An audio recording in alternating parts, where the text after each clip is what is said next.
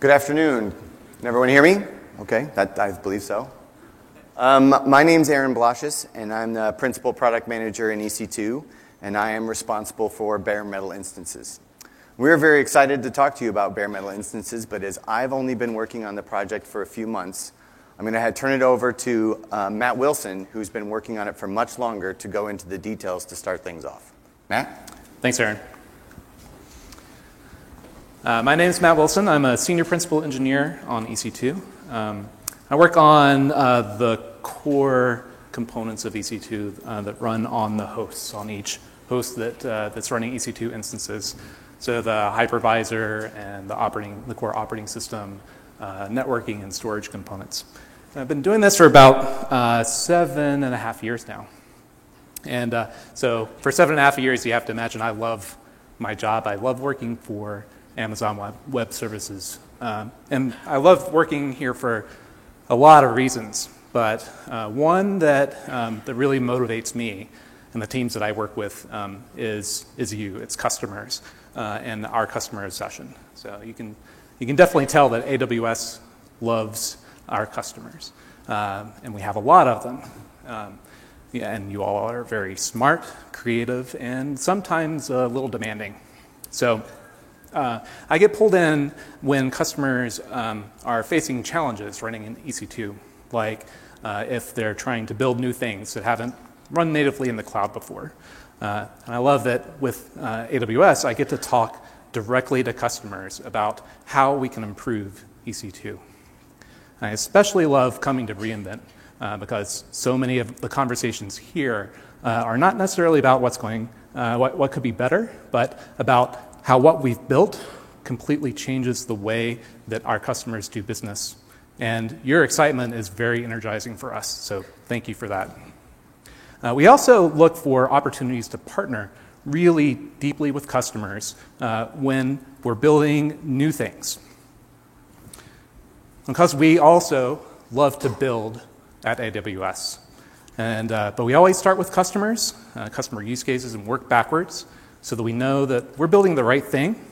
And not necessarily things that customers ask for, but general purpose building blocks that other customers could use to build things that we never imagined. And for almost 2 years now, I've had a real pleasure of partnering very deeply with the customer that I never expected to work with while I worked for AWS. Because there was a time when some people would say that we didn't see eye to eye. And that's our partner, VMware. So we actually had our first meeting before we forged the partnership in early 2016. And we sat down with engineers and product managers from both companies. And VMware shared their vision for building a managed software-defined data center as a service. So I'd like to actually invite Narayan from VMware to share that vision that they gave to us in that first meeting of building VMware Cloud on AWS. Narayan? Thanks a lot, Matt. Thank you very much. Hopefully you can hear me loud and clear. Great.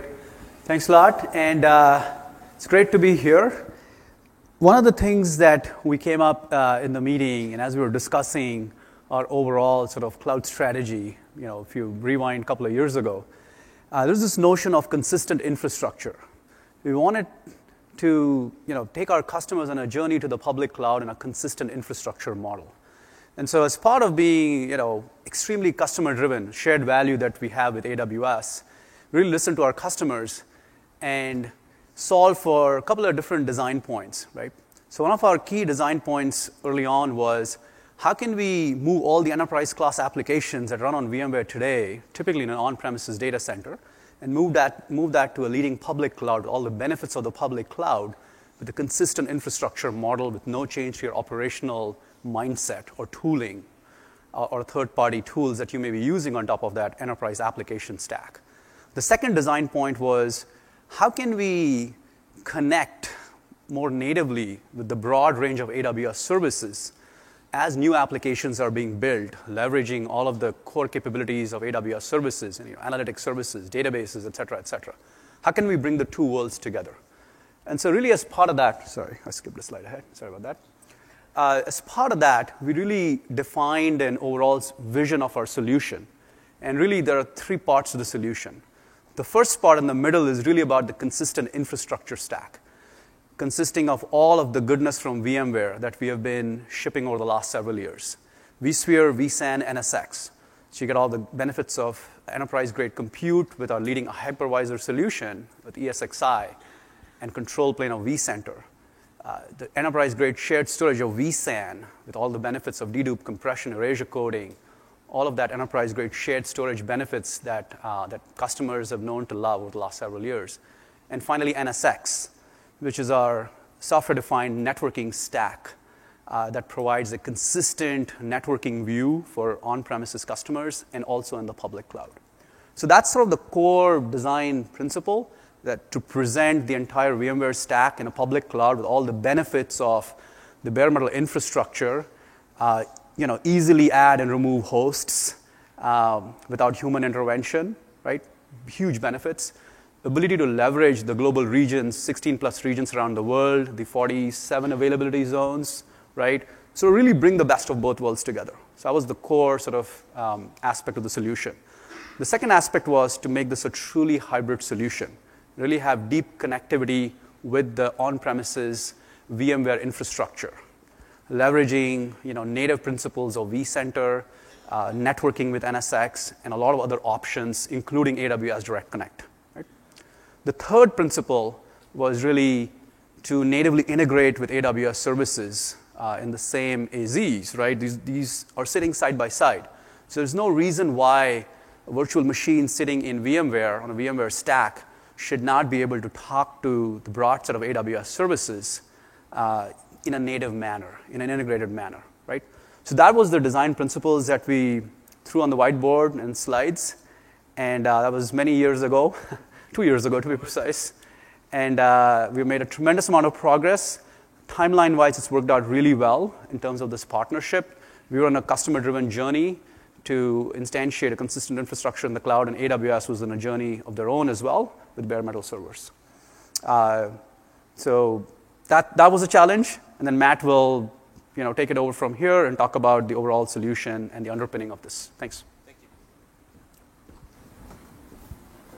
And so when we have those kind of first customer exploration meetings where they have a vision, they have a dream of something that they want to build, I always like to kind of make sure that I heard what the customer is saying, and we listen closely. And so so today, or at least until we announce bare metal servers, this is basically a slide that we typically use to introduce EC2 to customers who might not be familiar with it. So EC2 is it's a cloud service that makes it easy for you to obtain virtual servers, known as instances, quickly, inexpensively, and without making up upfront capital expenditures. So ESX and vSAN and NSX don't really fit into this picture very well. So what I heard from the VMware team is that they want this. Then they want to be able to have compute resources that they can provision just like an EC2 instance with an API. They want VPC networking to have native integration with other AWS services.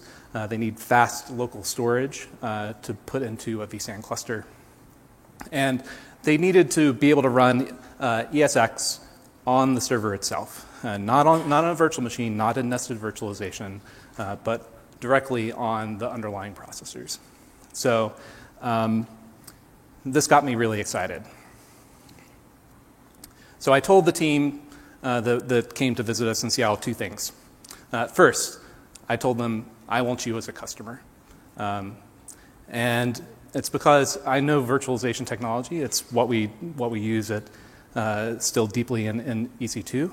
It's a demanding, very technical workload that today, or at least 2 years ago, didn't necessarily work with EC2 instances in a seamless way. So it's a workload that in order to really fulfill the vision that VMware had of having really native integration with other AWS services, we were going to have to partner deeply at an engineering level.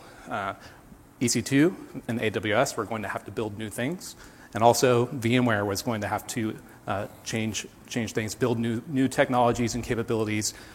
For example, hybrid link mode that lets you take your VMware cloud on AWS, software-defined data center, and link it back to your on-prem environment. And VMware, I knew, has a world-class engineering team and enterprise customers, so they have an extremely high technical bar. And I knew that working with them was going to help make EC2 better for everyone. Because if it works great for VMware, if it passes their extensive testing and qualification, it's going to be rock solid for enterprise.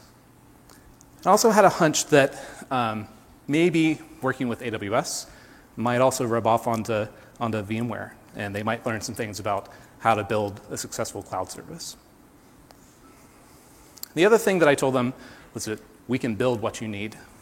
We can build an EC2 instance that will fully support VMware's virtualization technology, run natively run ESX, and provide wicked fast NVMe-based local instance storage for a vSAN, and also be a native component run within a VPC for networking, and even have fast elastic provisioning by booting off of EBS volumes. In fact, we were already designing and building this. It was going to be our our storage optimized i3 instance, which we didn't launch until later. But before we get to i3, we should actually rewind the tape a little bit, because we've been building the underlying technology that makes bare metal EC2 instances possible for quite a while. So if you caught the Tuesday Night Live keynote with Peter DeSantis last night, then you heard kind of the highlights of the story. But in case you missed it, let me catch you up and also fill in a lot more of the details. So for more than 4 years, we've incrementally been moving the software that implements networking and storage functionality in EC2 instances from software that runs within our virtualization environment in our hypervisor and onto purpose-built dedicated hardware. And so we use a lot of different project code names over this multi-year journey, but one of them that our VMware colleagues know very well is Nitro, and that name is stuck. So this is our Nitro-based system. So the goal is to get as much software out of the way as possible so that customer workloads can make use of practically all of the system resources of a server, and to be indistinguishable from bare metal performance. So virtualization is a very important component of EC2 for carving up resources on a server and providing an additional security layer between customer instances and the physical infrastructure. But we wanted to bypass that hypervisor by using some hardware features. So we can use, when we started our journey 4 years ago, our plan was to use a hardware virtualization technology from Intel called Intel Virtualization Technology for Directed I/O, which is called VTD, and a PCI feature called SRIOV to enable safe hypervisor bypass and hardware device sharing between multiple instances.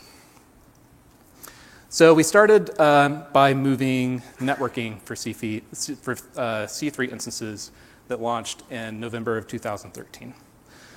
So there are a number of network offload cards on the market. They were used for things like hardware load balancers that Peter also mentioned last night. So we were able to use a fairly off-the-shelf component for doing the network processing and offloading the VPC software-defined network onto dedicated hardware. But that component did not support SRIOV. So we had to use an additional component from Intel, their 82599 10 gigabit Ethernet NIC. And so the offload card basically acted as a bump in the wire and did the processing. You would deliver it for the last mile was a virtual function from the 82599 chip. So with networking offloaded to hardware and the hypervisor bypass, C3 instances were able to use 20% more additional network bandwidth and saw a 50% improvement in latency when they were using enhanced networking. So our next step was going to be to move EBS onto dedicated hardware. But we were faced with a challenge. While the network offload hardware was pretty common, it didn't provide any way for us to provide a native block storage interface. And we could build something that provided EBS volumes over a network protocol like iSCSI. And in fact, we briefly considered using iSCSI for EBS before we launched it in 2008. But back then, we really wanted EBS to be a familiar and simple to use interface. And that's a block device with no additional hassles like configuring iSCSI initiators and network stack overhead. So during our search for hardware that could provide that native block storage interface, we were connected with a startup fabless semiconductor company called Annapurna Labs. They had a very cool chip that could handle both networking and storage, and they had extensive support for SRIOV. The team there was super sharp. And they were more Amazonian than any company that I had worked with as a hardware company. So, as a customer of the VMware of the Annapurna Labs team, they would anticipate our needs before we even asked for them. It was pretty amazing. So we made a bold bet to build our second generation Nitro offload cards using their chip. Annapurna Labs was an early adopter of a new storage interface called NVM Express. And so NVMe, it's also called NVMe. NVMe is a technology that's designed to attach flash-based storage directly to systems using PCI interfaces. And so Annapurna Labs chip is able to provide NVMe storage devices that are backed by a network interface. And that's just what we needed to offload EBS.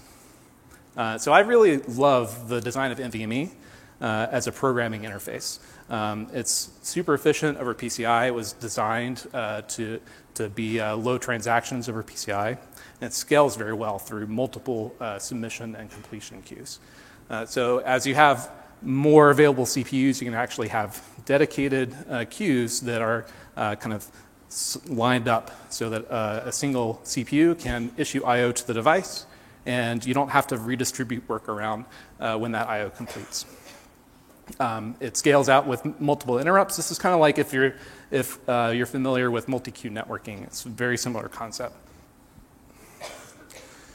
So the other thing about NVMe is that we're able to tap into a broad ecosystem of support, including drivers and operating systems and platform firmware. In fact, my laptop has an NVMe SSD in it, and it just boots up just like any other laptop I've had. We also knew that NVMe was going to be the next big step in storage technology for local instance storage. And so by using NVMe for EBS, we would give customers a common block device interface for future EC2 instances. And so this is how EBS is wired up, starting with the release of C4 instances in early 2015. So I don't show any of the networking part here for simplicity, but it's basically we use the new Annapurna Labs chip in the same way that we use the first generation network offload card as a bump-in-the-wire NIC with a Intel NIC providing the last mile interface to customers. So that's how C4 instances support 82599-based enhanced networking. So even though we believed that the NVMe interface would be the future unified storage interface for EC2, we weren't quite ready to expose EBS over NVMe and then require drivers and customer AMIs to support it. So under the covers, the Linux kernel that's running the management VM in Xen-based systems called DOM0 uses its NVMe driver to access the EBS volume. And EC2 instances that run on Xen use a Xen paravirtual split driver model for block and network devices to issue I/O. So DOM0 basically takes a request over a shared ring from the EC2 instance. It copies it and modifies that request as an NVMe request. And then when it completes, it sends the response back to the instance. So all the processing needed to communicate with the EBS server, as well as all the cryptographic operations required for EBS encrypted volumes, happens on the Nitro card. And this means that we have more resources available to provide to EC2 instances. So for C4, we were able to provide 12.5% more compute to the largest instance size because we didn't have to dedicate cores in DOM0 for processing EBS traffic. And now EBS has dedicated networking and processing so that all our instances became EBS optimized by default. And the next component that we built for our Nitro system is NVMe, local NVMe storage. So this is a Nitro card that actually brings our two storylines back together because this is where VMware re-enters the scene. So Annapurna Labs chip can provide NVMe storage that's backed by a network device like we used for EBS offloads, but can also use local flash storage. And with the ever-increasing I/O capacity of flash-based storage devices, we knew that we weren't going to be able to deliver all of the performance, all the capabilities of next-generation storage devices if we tried to virtualize them in software running on the Intel cores, at least not without spending a tremendous amount of CPU.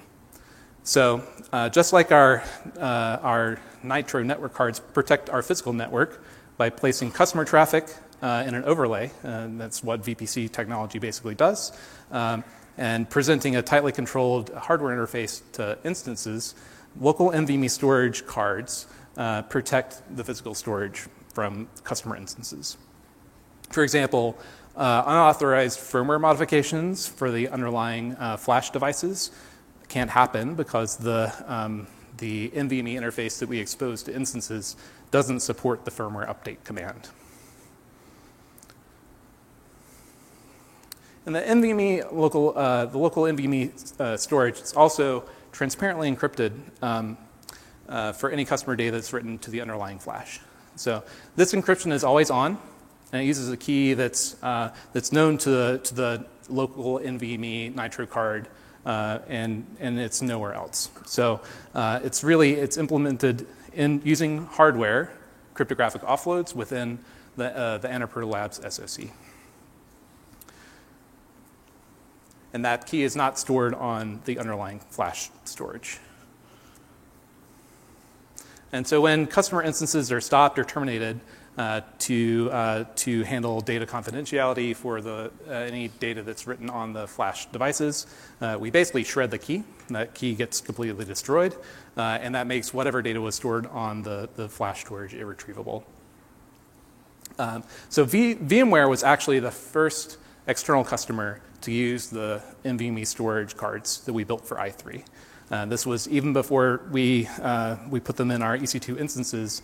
We were in a hardware test lab installing ESX and running against the hardware as we were developing it. So because VMware planned to use vSAN to build and manage clustered storage for VMware Cloud on AWS using this local NVMe storage of i3 instances, they performed extensive validation of the performance and the correctness of the system. And they actually found a couple of correctness bugs in the encryption layer because of their extensive checksumming and testing. And these were legitimate bugs that could have caused problems for other customers after EC2 launched, but we were able to find them and correct them very quickly because of the quality of the bug reports from VMware engineers. With our local NVMe storage cards, we now have a scalable building block that we can use to deliver storage, optimize instances like i3 that can handle over 3 million IOs per second across 8 NVMe devices. But we also can offer smaller local instance storage devices like the ones that we have in our FPGA accelerated instances.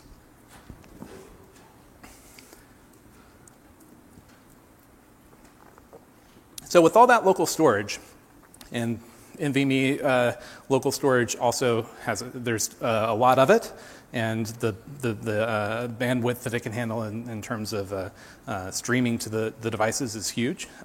With all that local storage, i3 instances also need very fast networking to move a ton of data. So i3 instances were one of the first to use 25 gigabit Ethernet technology. But here we had another challenge. The Intel 82599 hardware that we were using to provide the last mile interface of enhanced networking to EC2 instances only supports 10 gigabit Ethernet technology. So we couldn't use it to deliver 25 gigabits of networking to EC2 instances. So we designed a new networking interface with our colleagues at Annapurna Labs, the Elastic Network Adapter. With ENA, we can deliver more networking bandwidth to EC2 instances, and it uses a lot of concepts that we love from NVMe, like multiple queues and the way that the queue descriptors work, and having an extendable management interface.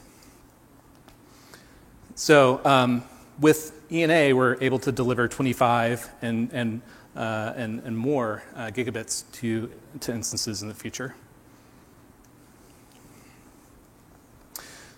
So in our latest instances, like i3 and R4, X1, F1, this is what enhanced networking plumbing kind of looks like. We eliminated the Intel 82599 chip, which is also a component we don't have to buy anymore, which is always good for keeping our costs down. And instances use ENA interfaces that are provided directly by the hardware on our Nitro card. And the next step was really to get rid of all the rest of the software that ran on DOM0. And so in November 2017, we launched our first public EC2 instance that's built exclusively on Nitro system components, including a new hypervisor that's designed to work in conjunction with the Nitro hardware. So new internal services that manage and monitor our full Nitro system eliminate the DOM0 management virtual machine that's been using the resources from the Intel host that we want to provide to customers. Those services do things like they distribute the network overlay information when customers make VPC configuration changes, like adding a new interface or changing a security group rule. And also provides the monitoring and other components like CloudWatch logs, CloudWatch metrics. And here our partnership with VMware is also key, because they were the first external customer to run on the Nitro system end-to-end while we were still developing it. And through that extensive testing and engineering partnership, and the monitoring that VMware has of the network for making sure that the overall cluster it stays healthy, they did uncover a bug or two during our development. So we were able to iron all those out, and everyone who's running on C5 instances benefits from that engineering level partnership. But really, our first 100% Nitro system were the production bare metal instances that we used to launch VMware Cloud on AWS in August. So we actually had a production-ready system well before we launched C5 with VMware as a very sensitive customer, very demanding customer, and everything working ready to support enterprise workloads. So if we put everything together, just looking at the overall components, this is what's under the hood in i3 instances. You have 2 Intel processors that are connected via QPI interconnect. You have 512 gigs of RAM and 8 1.9 terabyte SSDs. And there's a Nitro card with a couple of network connections for VPC networking and EBS storage. And then there are a number of Nitro cards that provide NVMe local storage and protect both the underlying flash devices and customer data through encryption. Now, since all these cards provide PCI interfaces for I/O, and all the management and monitoring components have been eliminated from the host processor, and what keeps us from running bare metal instances? Well, obviously security. This is actually one of the first questions that I saw on Twitter after we announced bare metal instances last night. How do you secure this thing from all the persistent firmware malware? Well, security and operations are the top 2 priorities at AWS. So security of our infrastructure is baked in from day one. The last component of the system that I'll talk about today is the Nitro security chip. This is a component that's integrated directly on our motherboards. All system bus traffic for accessing flash for firmware over SPI or other management functions on I2C for SM bus are physically routed through this chip. It can also assert various lines on the motherboard to reset processors or other components, like the BMC, the management controller, and hold them in reset so that any code that would be executed from flash is not executed. So the system startup goes something like this.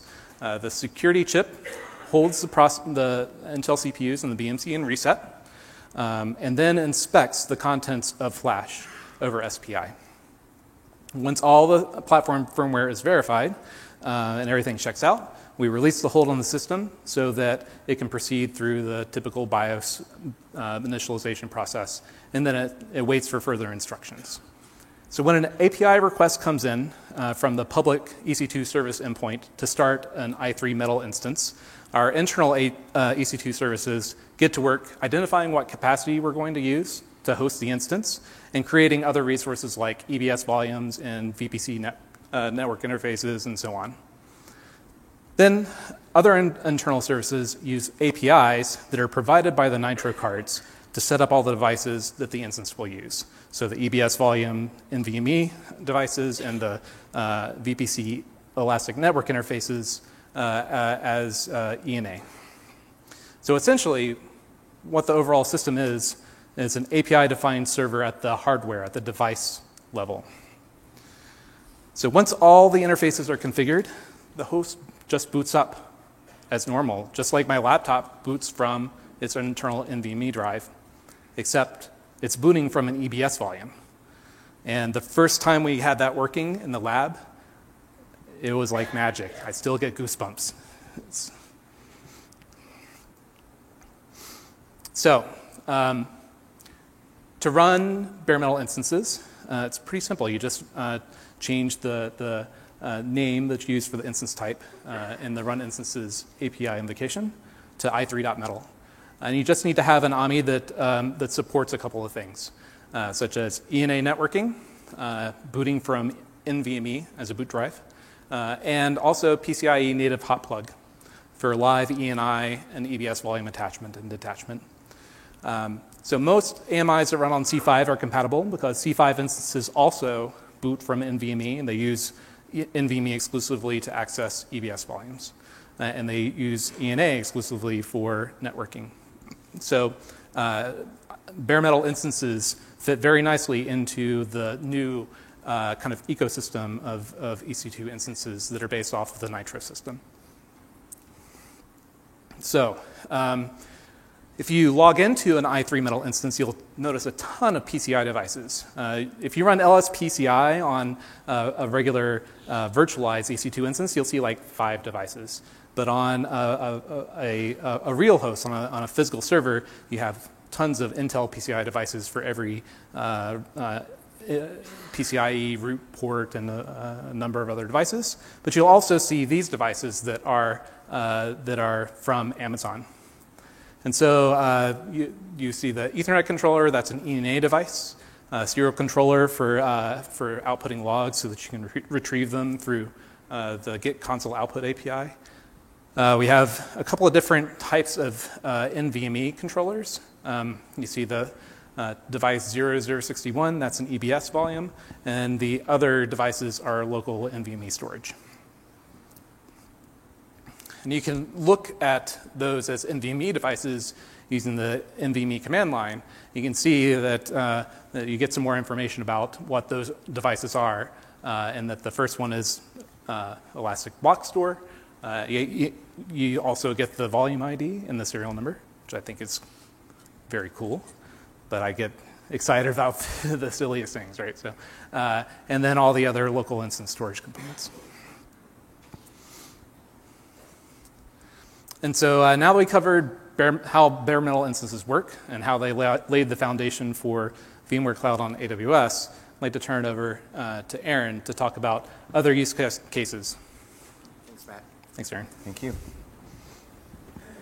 So before I came up here, I just looked at the time and I realized that I'm standing between you and beer for the rest of the day. And I also want to make sure that we spend some time answering questions from you guys at the end, since this is new, and whenever there's something new, there's people that are really excited about it. But I also want to give you some idea about just what we've heard from customers so far, and just give you a couple of highlights, right?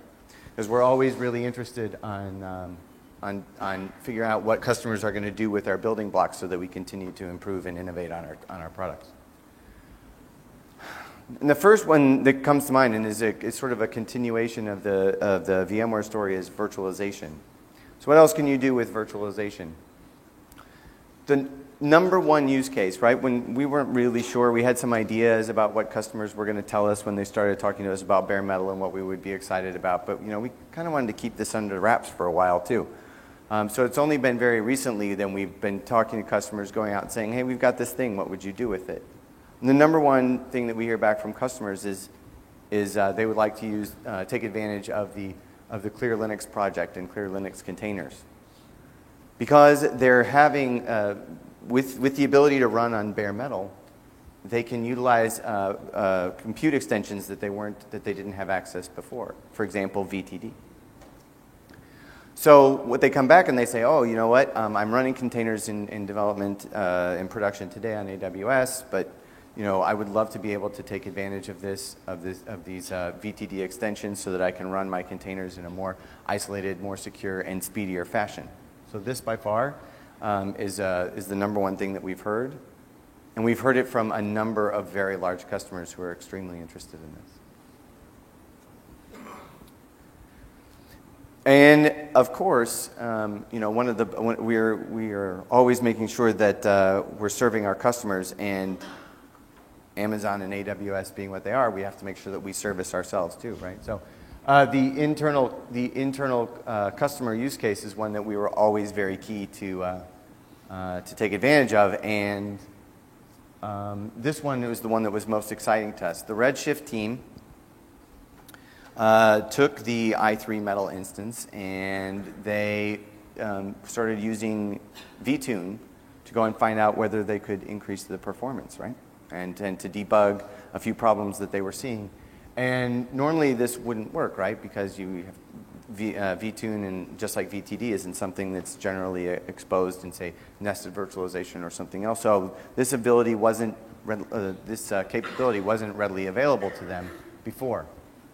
And when they ran their vTune on and their workload on i3.metal, it just worked. They didn't have to do any special coding or changes. They just moved their workload right over, and they got the benefits of vTune and the performance and debugging characteristics that come with it.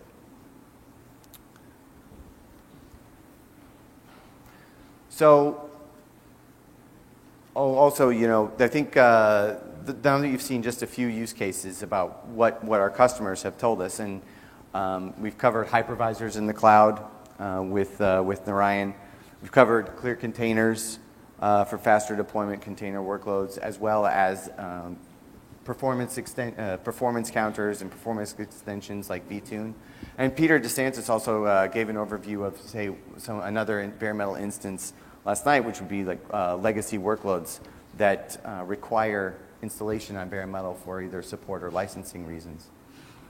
But what we really want, and why the real reason that I'm standing up here, is because what we want to know is we want to know what you guys would do with bare metal instances. So I'm going to show you how and encourage you to go sign up. So in Amazonian fashion, while Peter was on stage last night talking, this page went live. So I'm sure many of you are familiar with this. If you go to the EC2 product details page, right on top, first thing alphabetically, is bare metal instances, and it gives you a description of what you can expect. This is actually Matt's talk today. I love listening to it. I've heard it a couple of times and seen it multiple times, but the level of detail that he gave, makes this little sentence, which actually still makes people really excited about what they can run on EC2, pale in comparison. But if you look in the bottom right-hand corner there's a little request form. What we're asking you to do is click on that request form. It'll bring you to this page. Fill it out. Include your Amazon, your AWS account number, just for validation purposes. And then within a few days, because these things are coming in very quickly, we will respond back and give you details on how you can get your own i3.metal instance for preview.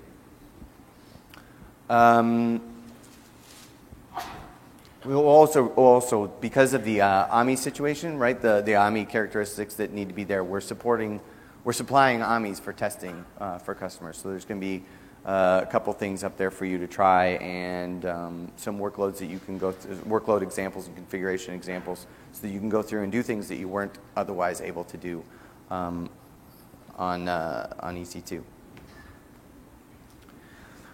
So with that, we would really like to know, again, what you plan to build. So please reach out to us. We love to hear from you. We love to know how to make our platform better and what we can do to improve things. This was a long journey that I know Matt and many others put a lot of sweat and effort into it, but it's not done yet. We're going to continue to evolve this. I'd also really like to thank Narayan from VMware for participating today. The story of what we were able to accomplish over this time and the fact that it's been in production since August, I think, speaks volumes of the technology that we're putting in customers' hands today. And with that, I will close it up, and please invite anybody up for questions. The only thing I would ask is that you go to the microphone, since these things are saved for posterity.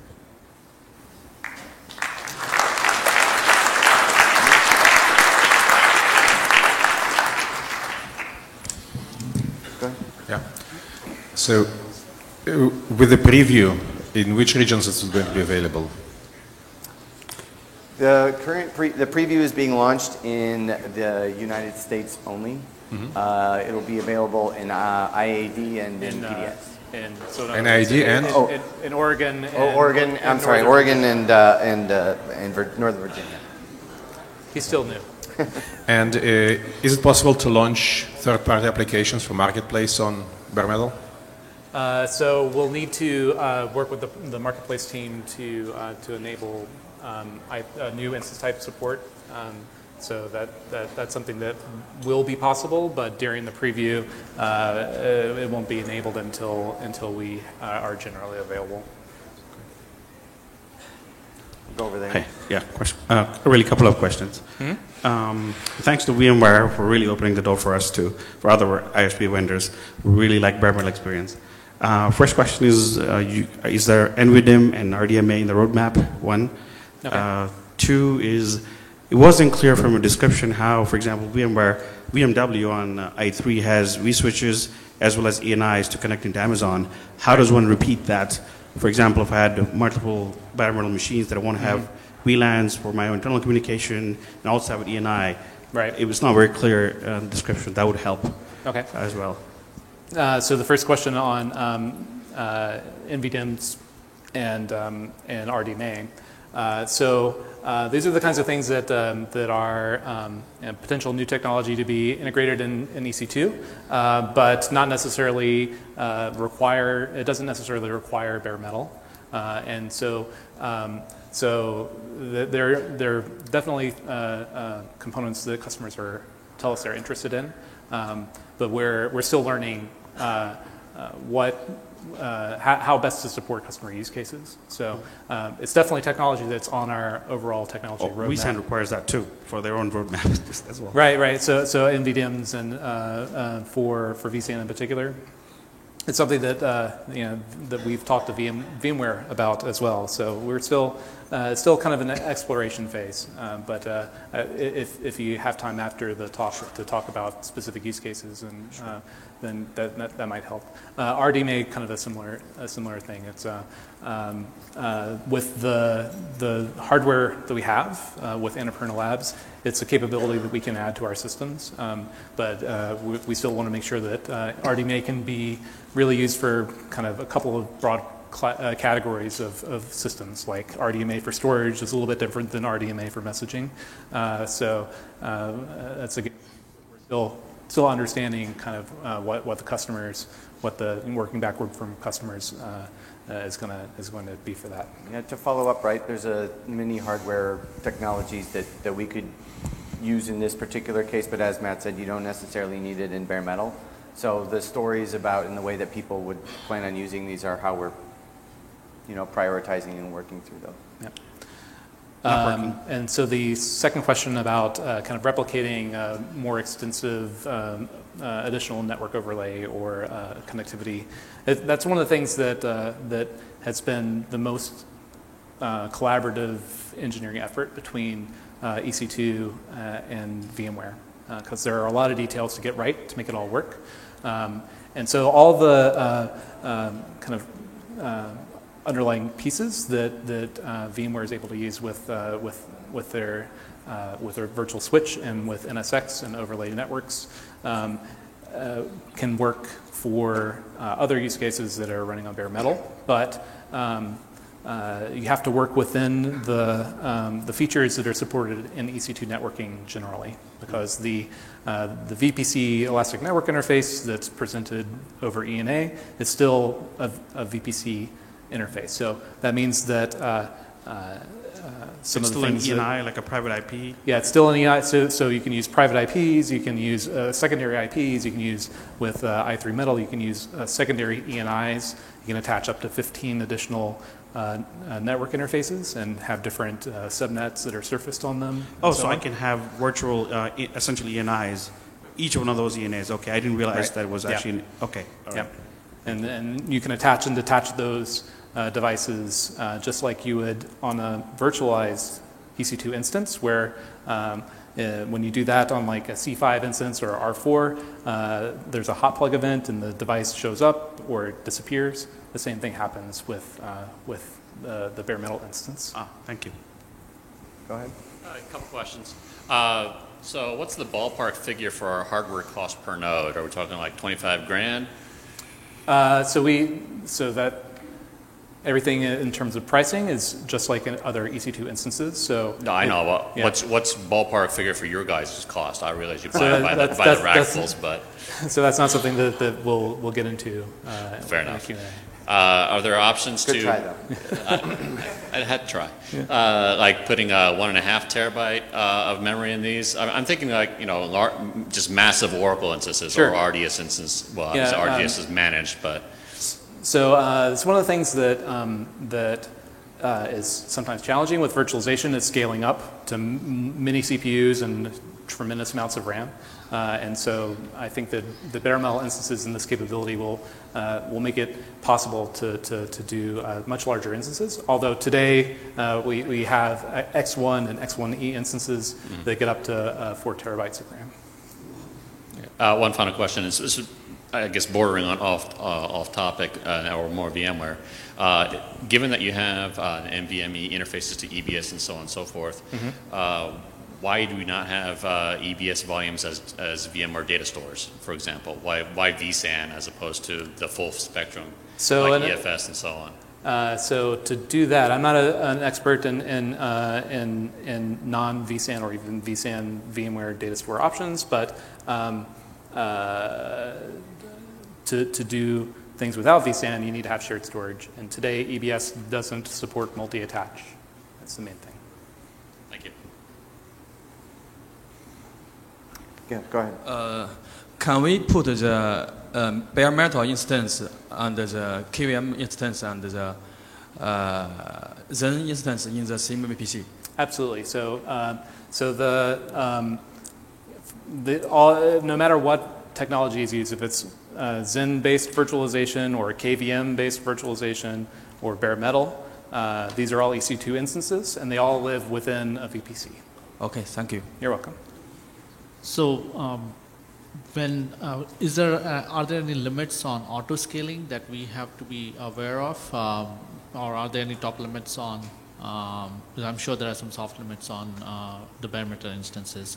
So, if you could answer that question. So, in terms of auto scaling and how auto scaling interacts, the bare metal instances are like other instances. So, auto scaling can provision new instances when you need.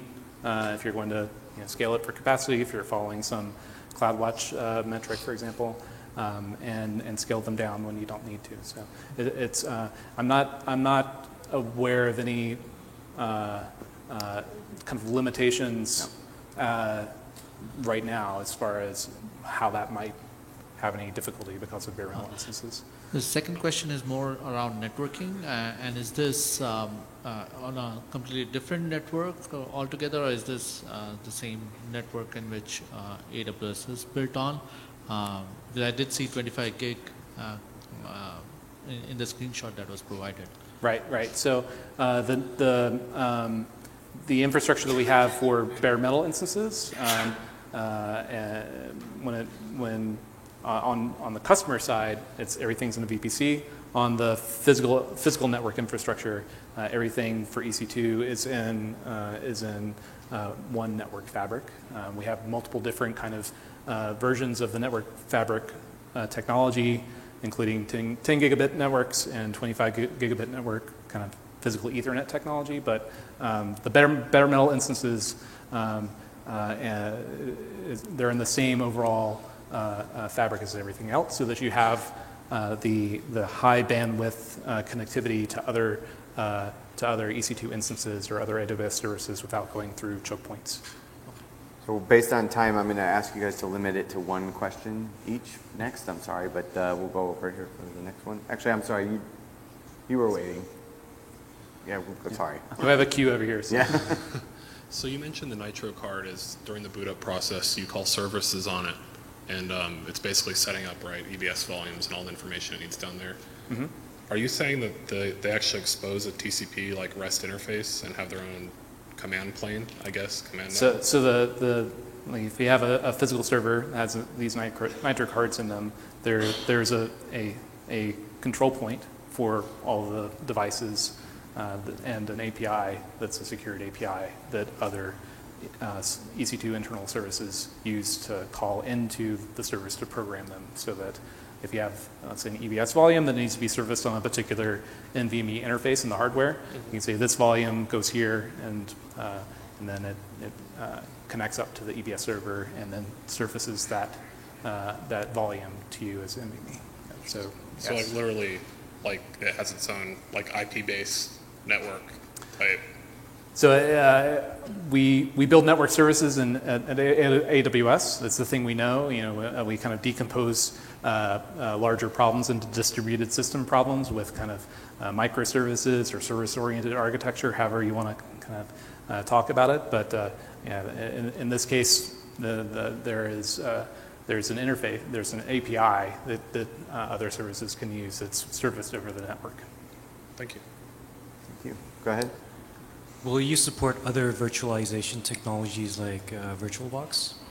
So other virtualizations technologies like VirtualBox, VirtualBox can use Intel virtualization technology, VTX, and So long as VirtualBox works well on Intel processors with VTX, then there's no reason why it shouldn't work well on i3 or any other bare metal instance. So with the VMC, the smallest cluster size is like 4 nodes, and that comes to about 200 grand a year from the price point of view, which makes it very expensive. Other plans to introduce maybe smaller instances? Yes. We can talk more offline if you're interested. Absolutely. Thanks.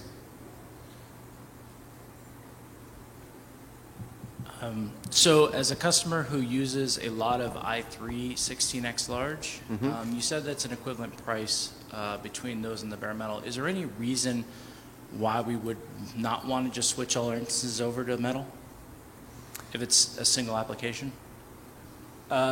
So there are some reasons why you might not. And part of it is going back to kind of the system that you have now.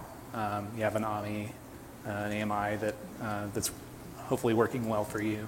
To adopt i3 metal, you're going to need to make sure that AMI works well using boot from NVMe and ENA for networking, and so there's that. I think beyond that, I think that we're going to have to hear from customers like you on like what's working better, what's working. The provisioning time for like an i3 16 extra large versus a metal, because we're doing a lot of hardware level verification tasks. There's a possibility that that we can spin up instances a little bit faster if we have virtualization there. But we're also trying to make bare metal provisioning as impossibly fast as possible. Right. And I'm sorry, it's really quick, but this falls under the RI exchange, right? Okay. I'm sorry. So if they have i3 16 extra large yes. RIs, Yep. will they be able to exchange yes, they them will. for? Yeah. Okay, thank you. You're welcome. Go ahead. It's We not have really time for one more after this one. a metal question, just more about the KVM hypervisor. Will that allow console access to instances? So will KVM allow console access to so interactive remote keyboard video mouse type? Or even just screen, a non-interactive screen rather than screenshots? So it's a little bit orthogonal to the virtualization technology, because we could make an interactive stereo console or VGA experience on Zen or KVM or even bare metal, since we have the hardware that we can use to build that kind of thing. So it's not necessarily something that is magically enabled because you introduce a new hypervisor. Yeah. Okay. Thank you very much. So we'll stick around for any other questions. Enjoy the rest of the show.